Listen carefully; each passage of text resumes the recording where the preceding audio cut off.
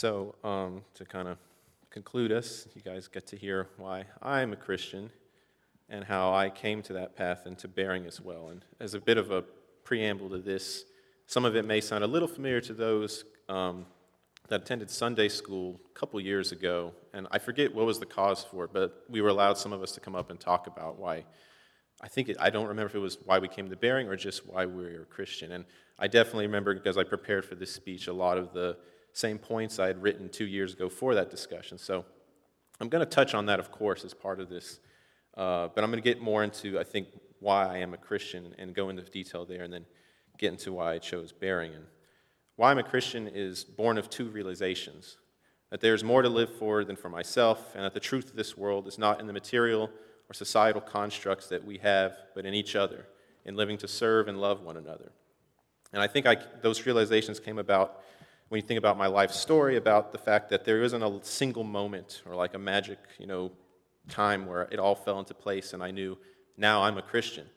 It's been an ongoing process for me that began before I came to Bearing, and it continues, of course. But in talking about in that time before Bearing, in that decade before I chose Christianity, I was witness to how tragedy could move people in my family to faith.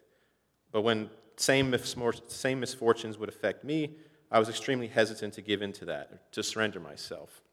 There's definitely a stubborn streak in my family where we just, regardless of whatever it is, we tend to push back against peer pressure. And I was definitely a case model in that, because I was definitely very of the thought that, anything that I wanted or could have in this world, I just put my mind to and I could get it. Now, I experimented here and there. I fraternized with members of a college young adult Bible study in school. I accepted gifts of Bibles and proselytizing from the kind old widow that lived across the street back home. And eventually, I even tagged along with my mom to her church on random Sundays when I was in town. But nothing ever stuck, and I know at the time I wasn't giving it the kind of mind I would give it now. My own successes at the time and other things kept convincing me that I didn't need anything from God. I had a very high-paying job. I had lots of friends. I found a woman who loved me. I thought I had it all, and what I didn't have, I thought I could fix or obtain in time. But those are all things that I had and I took pride in, and also in varying degrees, I caused my own separation and loss from them. When the amount of loss was untenable, my mom reminded me, stubborn as I had been, that God still forgave and loved me, and that it was not too late to embrace Jesus fully into my life. And so, with really no other things to think about, I started taking Christianity more seriously. I opened up and read thoughtfully the words in those shiny, hardly used gift Bibles. I paid attention to what I heard in those sermons as I started, attending with my mom's Sunday church more regularly. And I can appreciate now, looking through a lens of faith, how God was working in my life and the life of my family, even though I was ignoring it at the time, attributing my success in my life to my efforts alone or good luck. If anything, my self-determinism was eroding the gifts given to me by God, and eventually I would doom myself. Alone in this world, I wasn't going to be who I was supposed to be, but with Jesus, I know I will. So that brings me to Bearing, right?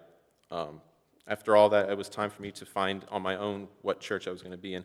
Most of you here, especially in the B team, have heard about the funny little anecdote of how I was looking for a church in early 2018. I just did a Google Maps search around where I live, and I chose the closest one.